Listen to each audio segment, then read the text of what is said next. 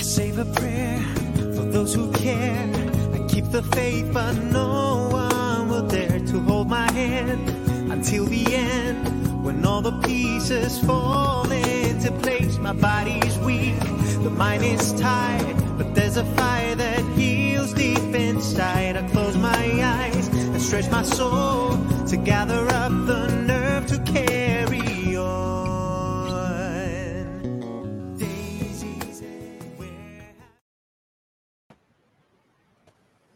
Welcome, Anna. Thanks, Philippos. Great to be here.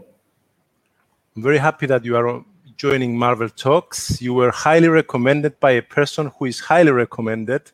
So I'm really happy to have you on board. Fantastic. Let me say a few things to our viewers who are slowly gathering before the stage in the various platforms about Anna. Anna is a community curator, a LinkedIn educator and storyteller, and she's driven to help individuals and businesses to build better and more authentic connections in a digital world.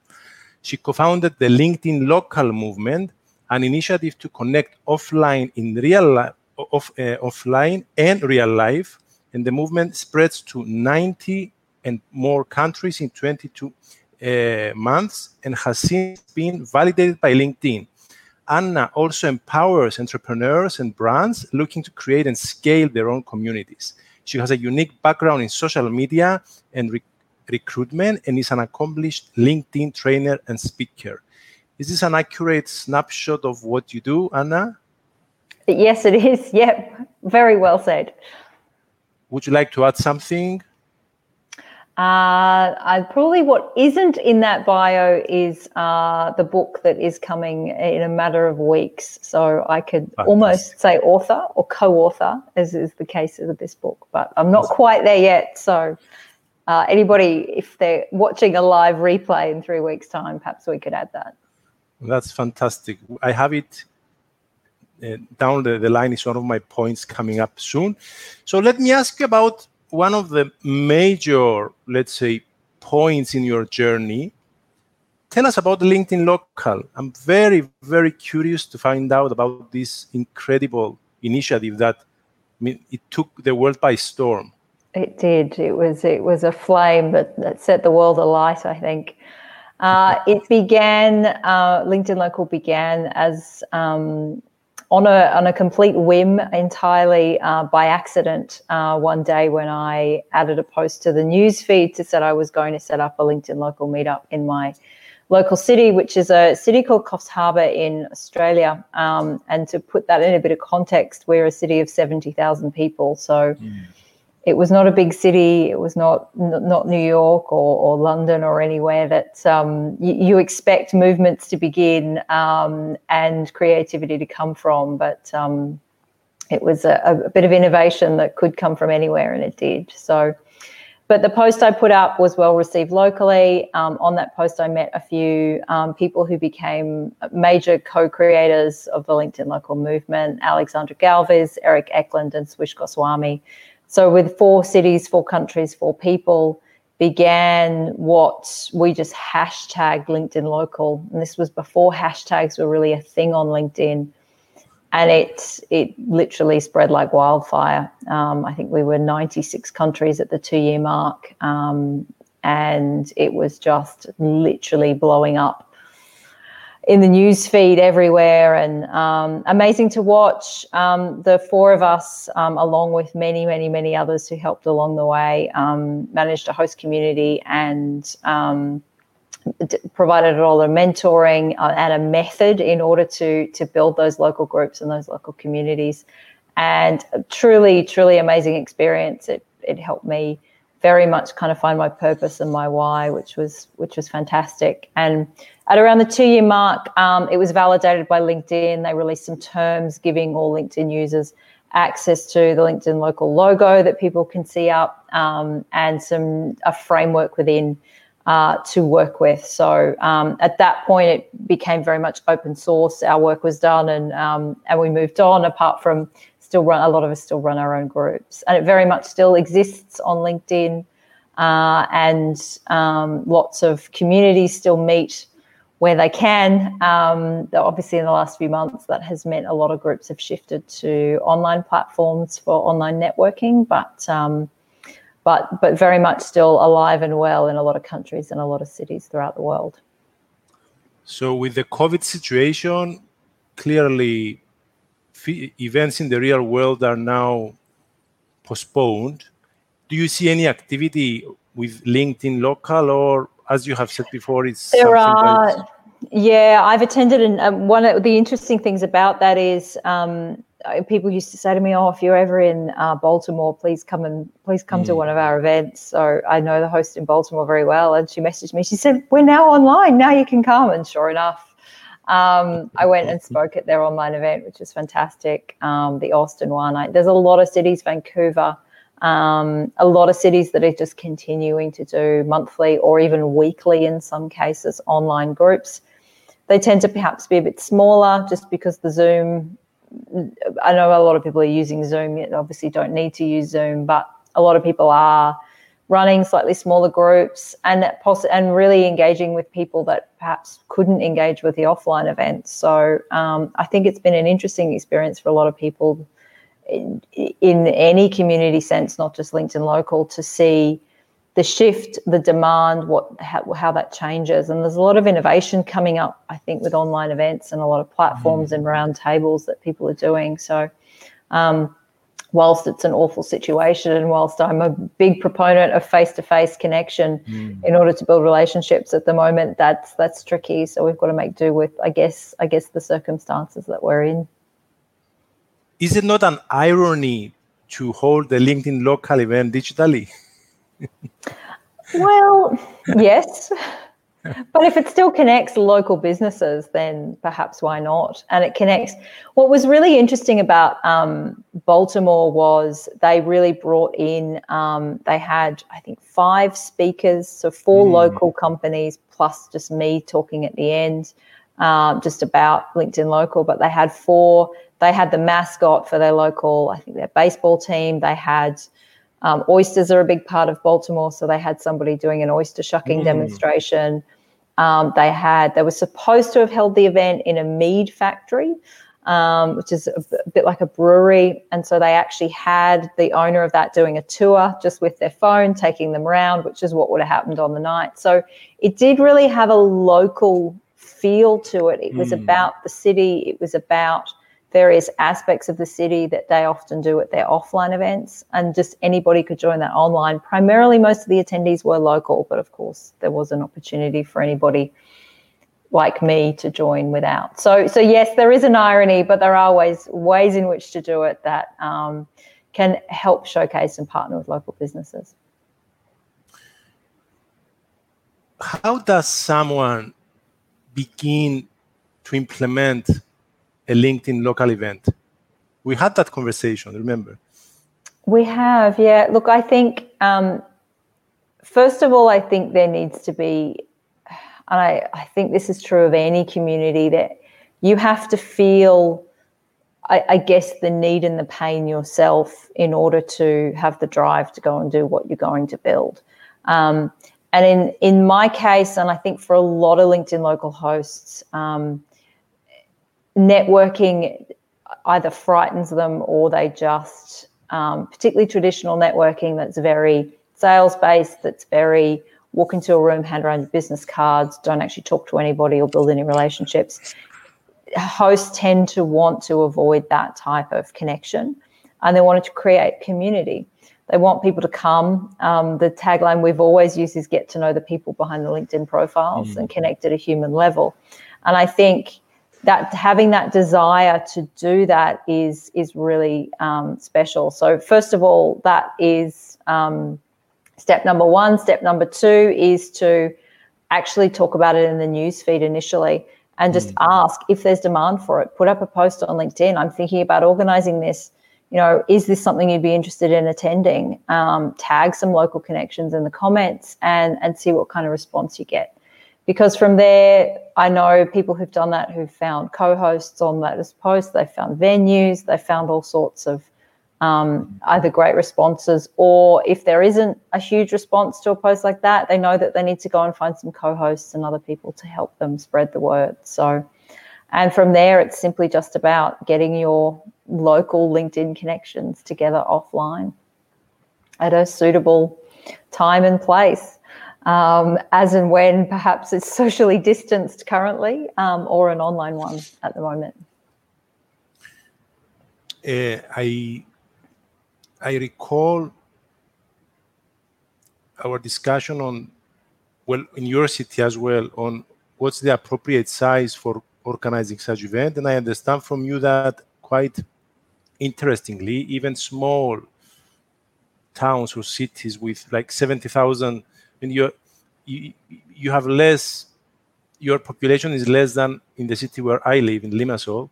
But I understand from you that it's not so much only about metropolis and about organizing such events in big Absolutely. No, and I mean, we all build connections locally. Very much at the moment in particular, we're very dependent on supporting local businesses. And so that drive is there. Certainly people want to help their neighbour, help their, the people within their local community and support that. But we've often seen smaller cities do well with LinkedIn Local. Larger cities do too. They tend to just have a specific part of the city that they meet in, be it downtown or outlying areas, and it works in that as long as you're not going for that sort of 100-person event, which, by the way, are fine. You just don't tend to get a lot of, you don't get to obviously talk to everybody that's there. But I mean, my events, I've continued to run events up until the beginning of COVID, so almost 3 years, and I will restart again soon here in Australia. But my events are typically around about 25 people each time. They're small. They don't need to be any bigger. It makes it very simple to organize. It makes venues very easy to find. And it doesn't create a huge amount of work. Larger events do have the added, the additional work in terms of, either finding larger venues or things like that. So it's an initiative that really does work at a very local level. And larger cities too, of course, you're going to get the demand. But I think for a lot of what I have tended to find, not just in my own community, but a lot of other communities, is LinkedIn Local in a smaller community suddenly makes LinkedIn relevant. LinkedIn becomes more relevant to people in smaller cities because suddenly there's a way to find people and a way to connect, whereas previously it's this global platform, but they're so used to doing business locally. What's the relevance to use LinkedIn? LinkedIn Local actually brings that. There's the online and the offline together, and it binds those relationships much better, and in a much more thorough way than perhaps just online can. And so I think it suddenly makes LinkedIn very relevant to a lot of local businesses. I always thought that the ideal way of utilizing LinkedIn is similar to a tango dance. Basically, it's a tango between the offline and online. In what sense?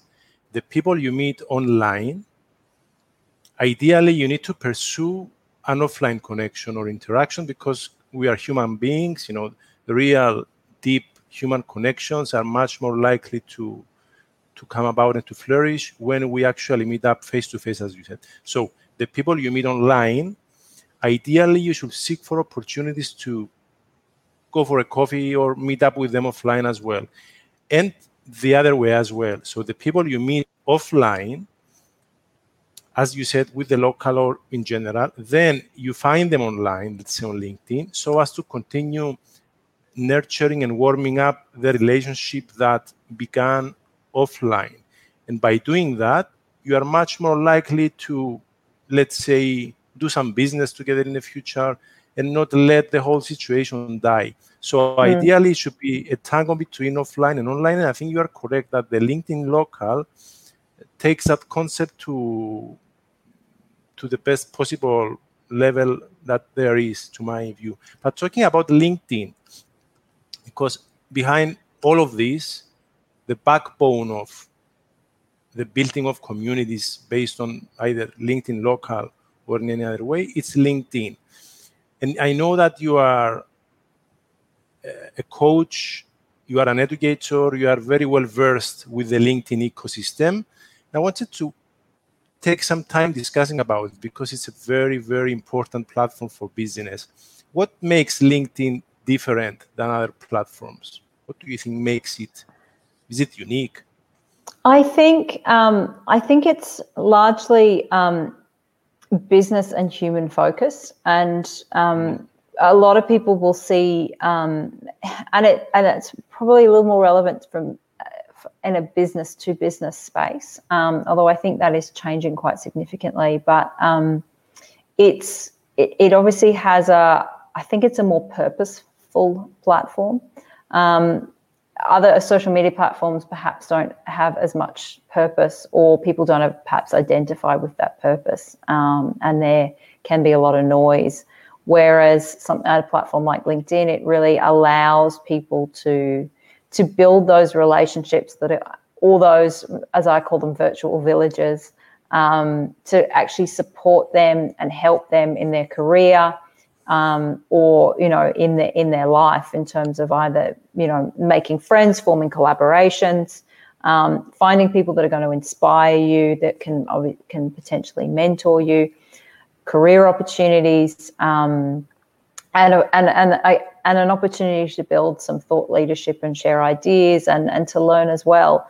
And I think that can happen on a lot of other social media platforms, and probably more so in other industries. You can do that better than others on other platforms, but LinkedIn really has that ability to help people achieve that, that sense of, the virtual village around them, or that community, and building that network.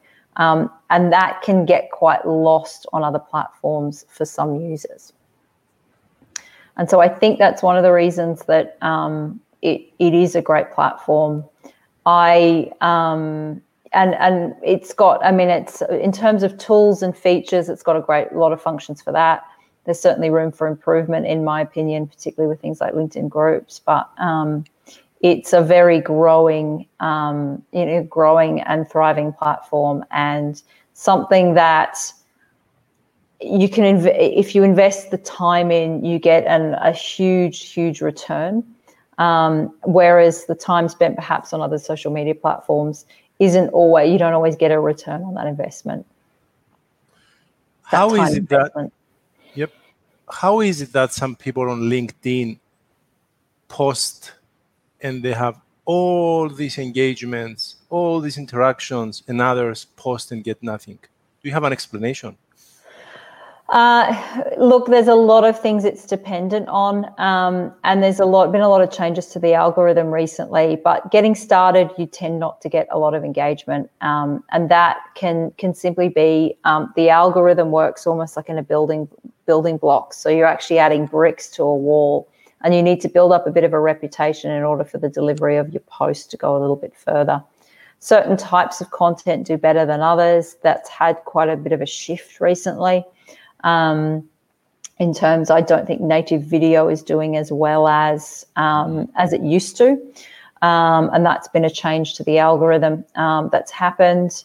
And when you look at somebody who gets really, really high views on videos, they tend to be people who have quite large followings, potentially over the 50,000, even over 100,000 followers, and that's where those views come from. But having said that, if you've got a good engaged network, say of 1,000 or 2,000 people, and those people are active, they're within that they're going to be interested in the content that you're putting out, you can still get a lot of really good engagement that perhaps isn't related on views, but is more related on relationships and generating leads. High views don't always translate to lead generation or achieving the purpose that you're there to achieve. At the end of the day, it all boils down to what your purpose is on LinkedIn, and whether your activity on LinkedIn is aligned with your purpose. Because you are correct. In the past, I remember there were some people who were extremely active, posting all sorts of things about traveling, about cats, about food, so in my mind, it was clear that they were going for as many different types of followers from different countries and industries and worldviews as possible, but without having a specific niche. And my question to you is it a good thing to have a niche on LinkedIn in terms of how you craft your message? Is it a proper thing, or is it a double-edged sword? Look, I think having a niche message in marketing is really important on LinkedIn or anywhere else. I mean, a lot of people who are perhaps doing very viral videos, they get paid to create videos like that, and they're looking for clients who they can create those videos for. So they have professional videography. They have what you and I don't have, which is, a webcam and a set of headphones that, just what you have lying around at home. But having said that, I think people that I've seen on LinkedIn it's the ones that aren't so polished that you often end up private messaging or building a relationship with. And whilst the viral ones, they're fun to watch and you might get a bit out of them and you might get a few tips and learn something, they're not always going to translate to leads. It depends what it is. If it's designed just for clickbait, then it may get the likes and the comments and the visibility, and people can claim, oh well, I had 1 million views on my post, and that's great. But it depends, if it's a message that resonates, that's part of your purpose, that's part of who you are, or the message that you're trying to get out there, then that's great. If it's simply just to have a cat do a cool trick, then is it helping you or not? I mean, perhaps you're there for fun, and that's great. So, but I try to really encourage people to look at the number of likes, the number of comments that you're getting, and ultimately the number of good connections that are in your target market, and relationships, and ultimately leads. What about people who seek instant gratification? Is LinkedIn a place for them? No, there's no. You can't hack LinkedIn. There's no growth hack. Please go on. Well, it's not, because people, because it's a platform built for people, and it's a platform for that reason built around relationships. And you can't build a relationship with somebody by putting up one video and expecting that everybody's going to flock and do wonderful things. The instant gratification it rarely works on LinkedIn. It is a network you need to cultivate, the relationships you need to build. If you invest the time, there's a huge return on that, but you do need to be willing to invest that time. I think that it's very easy as well to rub people the wrong way on LinkedIn, in the sense that, there are many people who send spam messages. There are people who simply use bots just to sell you services. But I think if our purpose is to get into LinkedIn and immediately begin selling, I'm not quite convinced that this is a correct mindset for winning on LinkedIn. On the other hand, I think LinkedIn requires the long game approach. It really does. A lot of the bots that people are using they aren't allowed. They actually break the user agreement. So first of all, they're not allowed, and secondly, when you receive one, because you can smell it a mile off. I mean, I have people who message me to say, we can use LinkedIn and generate 20 leads a day for you. And I sort of respond to that, well, have you actually read my profile? Because as you can see, I'm also a LinkedIn trainer. And what's interesting about that is for some people that actually continues and they keep sending you those messages. And it's like, you clearly aren't reading my profile. You clearly aren't reading any of this. And you are just literally sending 100 messages. You're picking a random people, 100 messages a day, hoping that one or two are going to come back and buy whatever it is that you're offering. And if you do that at very high volume, probably somebody will. Is it the type of client you want to work with? It's certainly not the type of client I want to work with. But having said that, people are certainly doing it, and it can work in some industries better than others. But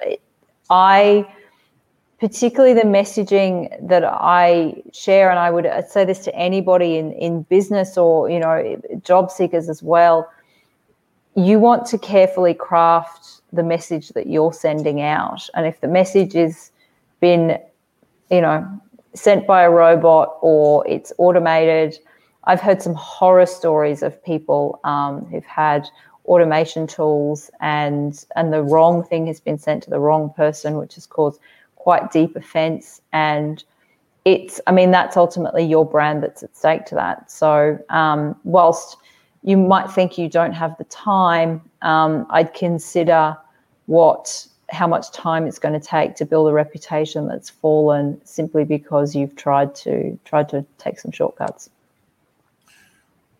I think it makes sense, and I would add that the higher the price of the ticket, then the higher the chances that you will create damage by automating your message. What I mean is that, especially if you're targeting the business-to-business world and decision makers who will decide whether or not they will hire you for a high-value service, I think that's a completely wrong way to approach LinkedIn. I mean, as you said, LinkedIn is about building relationships and not about a transactional type of mindset that will not get you really, really far. And I had worse stories. I received one day, a few months ago, I received a message from somebody telling me, "Dear John, we can help you save on your electricity." The name was wrong. So, "Dear John," I mean, if you are going to use a bot, at least learn how to use it correctly. So there are horror stories. I agree with you. Oh, there are. Listen, how is it possible to reach the decision maker in your target industry on LinkedIn? Because it seems that the world is so much smaller now. I mean, you scroll on your LinkedIn newsfeed and you see a post by your ideal client. Maybe he's a second connection. Let's say he's the CEO of that huge chain of supermarkets, okay? And it's there. You can see the profile right there, and you can be tempted to think, why don't I buy a message and send a message to this guy and ask for a meeting? What I mean is that the decision makers seem to be really within our reach, the decision makers in the industries where we want to sell. How easy or feasible is it to approach your ideal decision makers? Look, it's very feasible, and there's a few things that I would recommend to someone to do first and foremost is you can send a connection request to anybody within reason, unless they have the settings on that you need to have their email address. But that tends to be more the higher end influencers like Tony Robbins or Bill Gates that seem to have those settings. You can send a connection request to anybody on a free account. I would, first of all, personalize it. And what I mean by that is explain why you're connecting, perhaps use something that's in their profile. So secondly, you need to have read their profile. And, whether it's, you're keen to connect with other people in the industry or perhaps there's something that in their profile that you have in common. The one I use is Jane Jackson, who's a career coach here in Australia. I think on her profile she has, if you're going to send me a connection request, mention golf, cats, or that you want help with your career, and I will gladly accept. And it's just such a nice line, because you can say, hey, I love cats too, or hey, I see that you like cats, or whatever. Like, it's just such a fun way to open a conversation. And she's just left that little carrot there to know that who's actually bothered to read her profile. And I think that's kind of fun.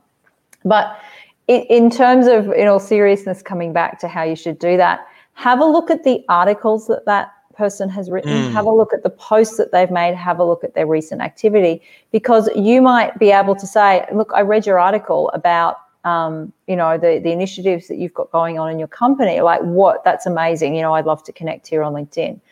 Look at the comments that they've made. Perhaps they've put up posts. And also the other thing that you can do, if you're not quite ready to reach out to them yet, follow them first, because then you'll see their content, and then you can start to see, what it is that perhaps how you can make an approach. And that is a nice passive way, particularly if you're just getting started on LinkedIn, and you're not sure about reaching out to people.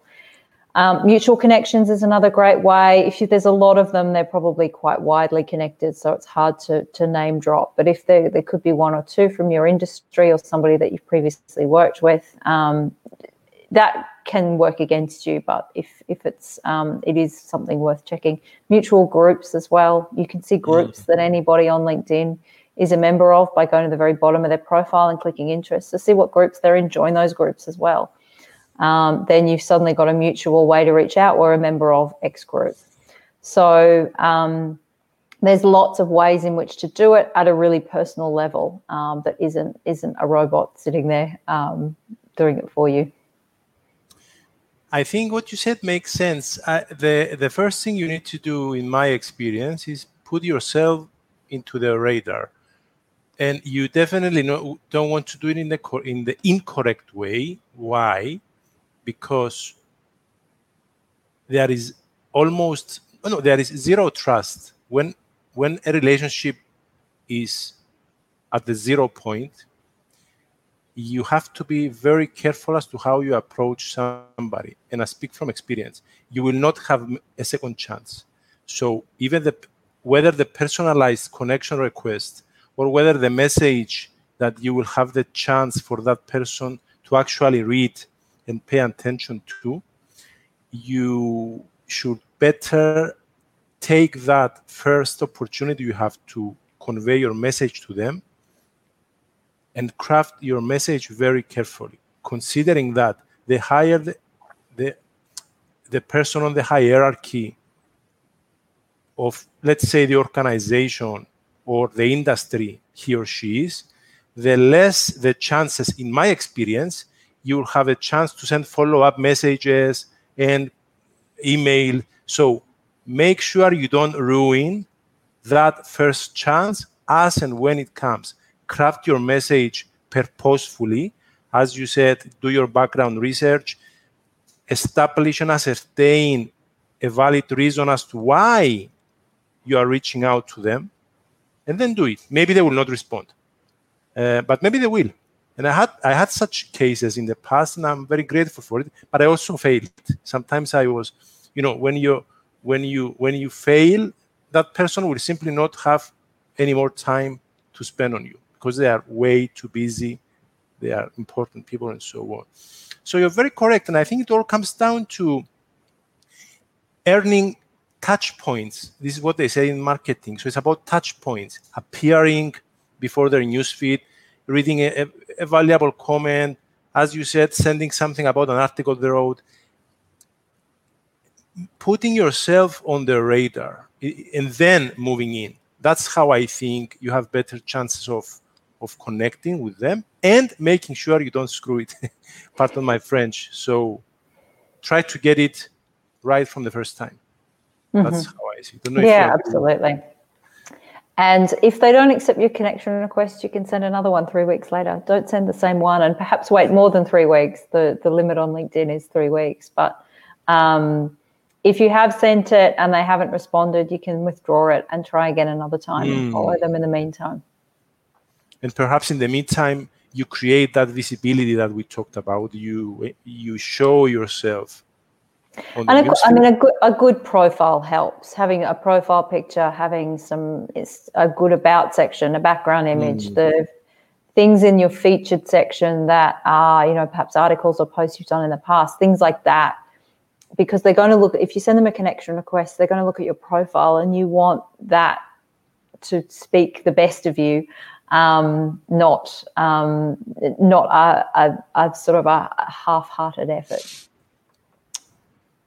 The $1 million question, quantity or quality on LinkedIn? Well, I think it's all about quality. Absolutely. I'm someone who is really unbothered by numbers of followers. I'm about the last person who'll ever make a post and say, thank you to my 10,000 followers, because I don't see followers as a community. And I think that's one of the most misunderstood terms in marketing is community, because your following is not your community. Your community exists as an overlap between many, many, many things, one of them being followers. But having 10,000 followers does not mean you have 10,000 people in your community. And so I'm very, very all about the quality of the content and the quality of the engagement rather than the quantity. I intended to bring up the subject of Seth Godin later on, but you gave me a pass. Seth Godin, who I'm a follower and perhaps a raving fan as well, talks about having the smallest possible viable audience is the only thing that you need. Mm-hmm. He says that, and I know we touched about the Seth Godin chapter before we go live. He says that, you don't need 100,000 followers. You just need, I think he mentions 1,000. I mean, if you have 1,000 people who care about what you do, and they will miss you if you decide not to show up one day, and they want to see more of what you do, they like your work, and they really want to be part of your journey, you won. That's what he said. You won. But you want a community of people who really buy in inverted commas into what you do and who are aligned with your purpose and your values. And I think you are absolutely correct that if you have a following of 1 million people, but there is no alignment of values, let's say, or expectations or worldviews between any of those people and you, it can hardly be something that can provide any tangible benefits to everyone involved. What do you think about that? Look, I mean, I completely agree. Funnily enough, there's the two things I'll say on Seth Godin is one, the first Seth Godin book I ever read, or in fact I listened to, and I think it was actually the first audio book I ever listened to, was Tribes. And that I listened to 3 months before, 3 months before LinkedIn Local started. So that's the kind of influence Seth Godin had on me, because I literally listened to Tribes and suddenly started a global movement 3 months later.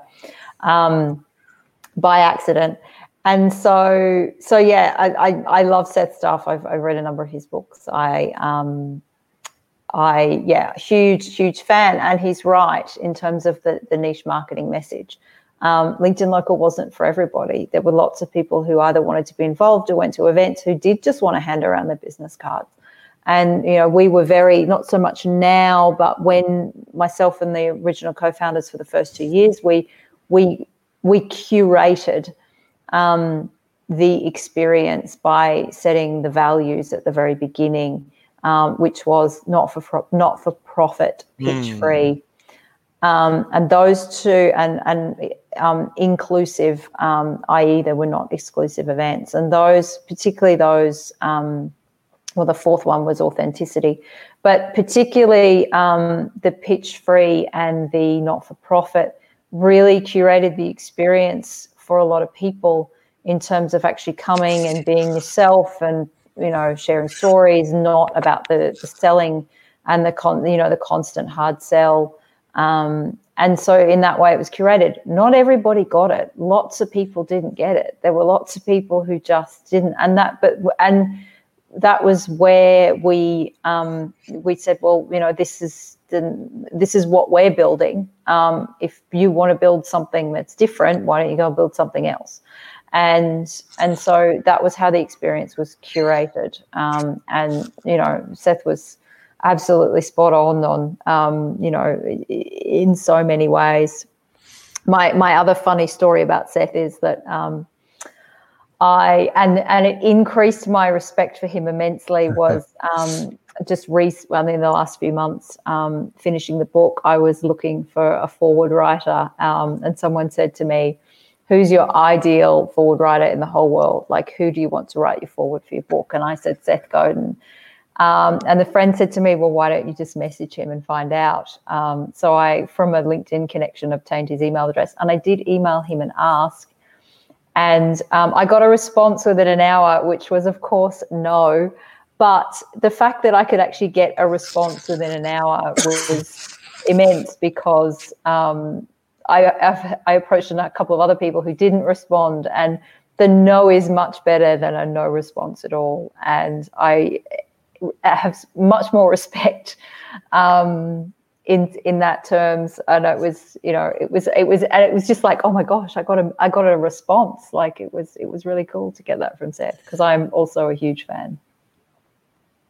I also wrote to him a few years back on one of his blog posts that really hit a nerve, and I was also pleasantly surprised that he replied within, let's say, a couple of hours. The very fact that he replies, I'm not sure if he replies to everyone, I cannot know that, shows something about him. I mean, it shows something about him as well. He cares. I think he cares. It's difficult with such a big following. I mean, I cannot even imagine his mailing list. I cannot even imagine the number. But, I think the guy cares. And he does a great job. And I agree with you. The very fact that he spent the time to decline, and I have no doubt that he did it in a polite way. I have no doubt about that. Absolutely. It was short and sweet, but it was a response, and I'm fairly sure it was him. It might not have been him, but it was still the fact that it was even acknowledged was a really big part of, really big part of that. What was a nice experience. And it's the authenticity as well. What you said before is that about the LinkedIn local and the values of not profit and so on. I mean, Seth says, and we can wrap it up with Seth, because we can talk about his workshops, his podcast for hours. I've been watching his podcast for years now. He says that you have to be ready to tell other people, thank you for telling me that you are not interested in my product. My product is not for you, Or if somebody asks you to change your product so that they can buy it, you respectfully decline and say, thank you for your comments. My product is not for you. And be fine with it. Don't take it personally that person offended me, or he wants me to change my product. It's fine. You have to be, is the niching as well, the niching of your message, of your purpose. You have to be okay not to be willing to serve everyone. Like they say, go on, please. I was going to say, and the problem with serving everyone is your message becomes very bland, and if you appeal to everybody, your message isn't good enough. Another point I've seen in one of your either interviews or posts is, it's a great tagline as well, it stuck with me, is that values are the new geographic borders. It was actually Lila Smith who I interviewed on LinkedIn who said that, and that was the key message that came, and I fully agree with it, and that was why we sort of pulled that from the interview, because that came out. That interview happened a few days after Blackout Tuesday, and Lila is based in the US, so it was a really important message, and it really, I think, drove home. I mean, they really are.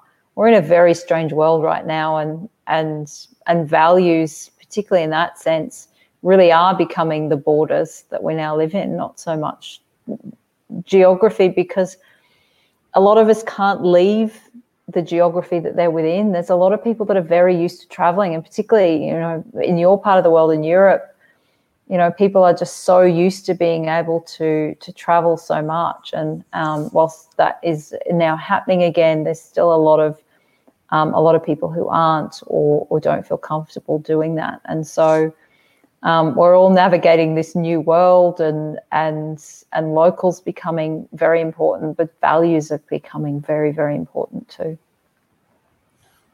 We expect to see that digital communities, especially with the COVID restrictions, will become even more compelling.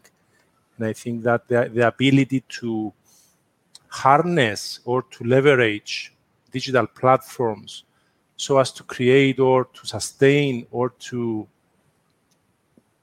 strengthen your community is more important than ever in today's Absolutely. world. What about you have a book coming up on the LinkedIn Local? I do, yes. We discussed it in the podcast. Tell us a few things. What's the point? What's the point of the book? The purpose of the book? So the book is called How a Hashtag Changed the World, and it's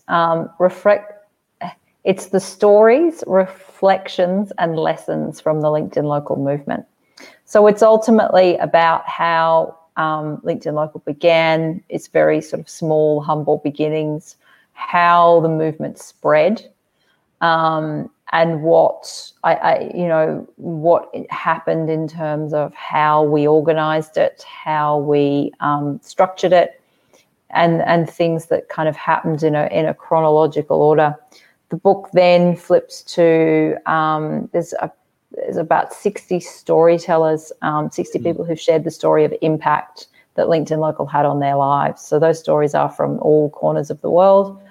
The stories are themed around building authentic connections, career changes, and also social impact.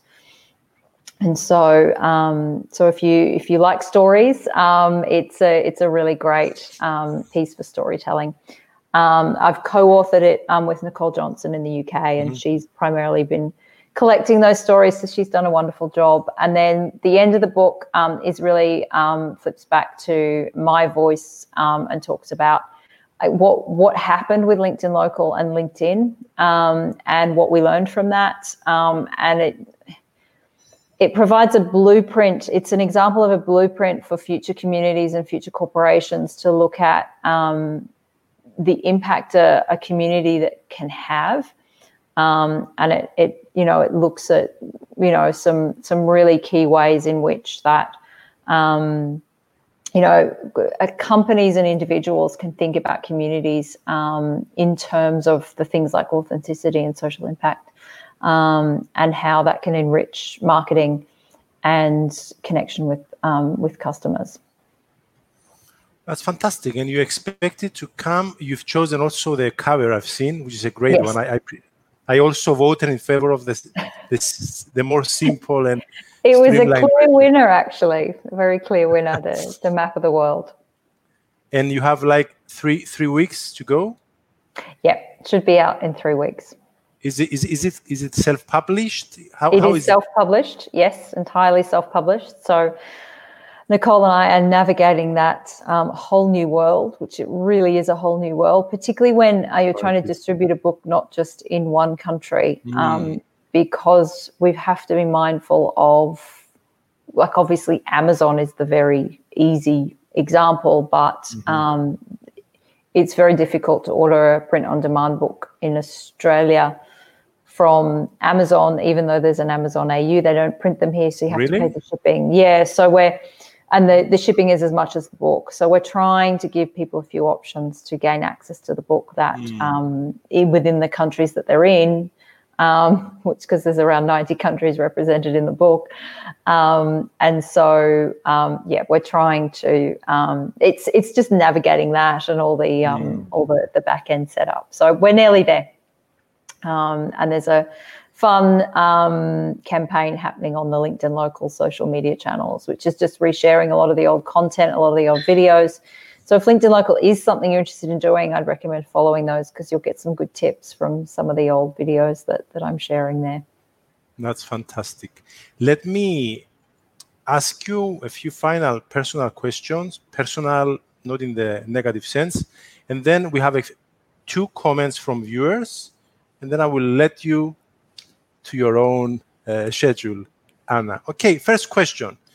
If you were to choose one single noun, okay, to best describe what and who you are, would it be a community creator, a coach, an educator, a storyteller, a marketeer? Could you? I would have to say community curator. Community curator. Mm-hmm. Yep, it's the one that resonates with me the most. Second question. If you could give any advice to your younger self, let's go back a bunch of years. I will not mention how many. I'm kidding. So what kind of advice you were to give to your younger self, to the younger Anna? Anything to change, anything to be careful, to be more cautious about? I would say to have more confidence. Something I lacked, possibly still do. But yeah, that would be my advice to my younger self. How has the success of the LinkedIn Local affected your confidence? Look, it's been amazing. It's opened up a whole new world in terms of global connections. I was very much trying to, it opened a lot of borders and a lot of ideas for me, and really resonated with me was the impact that just a few people can have in terms of inspiration and behavioral change and the way in which people use social media. It was quite a compelling idea that we just used to shake our heads in disbelief as to what was happening. It was absolutely crazy to experience.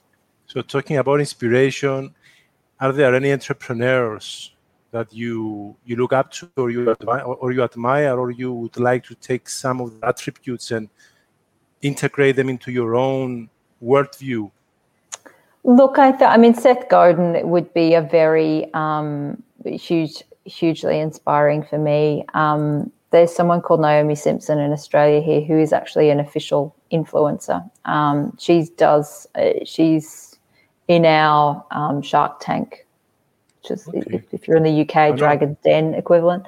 I know it's Shark Tank she has been on that show, but what I really love about her is she's got a really good focus between corporate and also social responsibility as well. So those would be the 2 I would pick. Social entrepreneurship is the way to go. I mean, it's everywhere. Fantastic. And the last question, any books that you recommend, whether on personal development or on business? Maybe, I know you read quite a lot. Look, it's a really great question. The book I think that there's probably been a couple recently, but the one that really springs to mind is a book called Big Potential by Sean Achor. Very much about coming together and how teams can work together to build each other up to a teams together, with a purpose. The other one is a book just out this year called Together by Vivek Murthy, about social isolation and what we can do about that.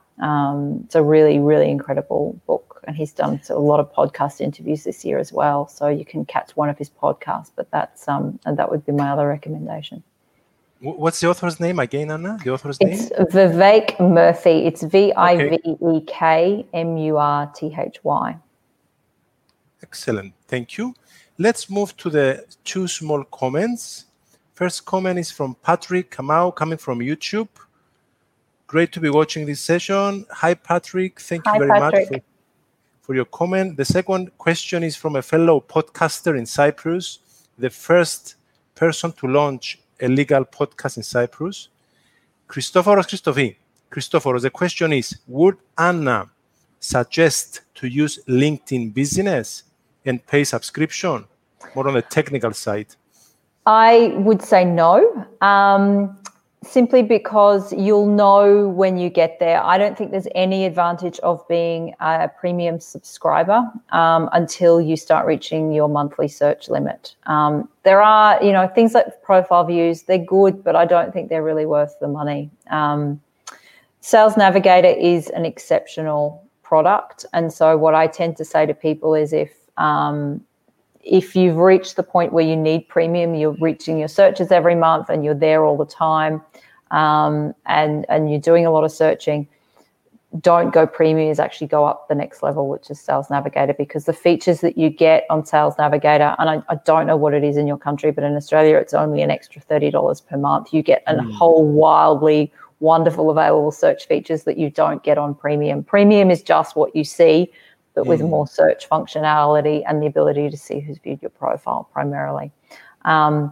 So most of my audience has been built on a free account. You'll know when you need to go up. And if you need to go up, I'd look at Sales Navigator as an option. At that stage, you should be getting quite a lot out of the platform and building a lot of really good relationships. I think it's clear. Thank you to Christoforos for his question. So the Sales Navigator is like, and I'm wrapping up, it's suitable for building relationships and for B2B as well, or is more on the HR sort of side? No, so very much B2B relationships. A lot of HR will have the recruiter level. And so that's obviously for anybody who's in a hiring capacity. Sales Navigator is really good. One of the best features it has is it actually gives you the ability in any search result to see the active users. So whilst you might do a search and see 3,000 people, under Sales Navigator, there's a tab that will give you the 400 that have been active in the last 30 days. So you can really concentrate your time to those 400 people who you know are active. You're not reaching out to people who haven't logged in for 6 months. You know they're active, then you know they're going to see the request, and it's a really good way to concentrate your time. It's got great saved search functionality, and if you're going to use it long term, you can build a bespoke news feed just of your leads and your target clients, and make sure you're seeing that. But again, that takes a bit of time to build up. The searches are great. Even I've had clients who've taken it for a month, built a really good network of very engaged users, and then have gone back to free. And they've got a few thousand new connections that are all active, all in their target market. And it's a great search functionality on there.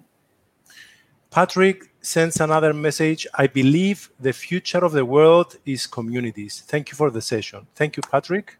Couldn't agree more, Patrick. This brings us to the end of this podcast.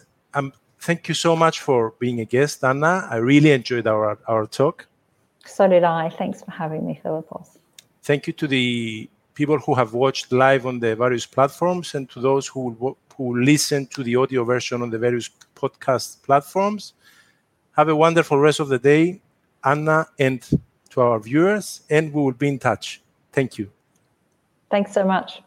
Bye-bye. Fantastic. Bye-bye. Save a prayer for those who care. I keep the faith, but no one will dare to hold my hand until the end, when all the pieces fall into to place, my body's weak, the mind is tired, but there's a fire that heals deep inside. I close my eyes and stretch my soul to gather up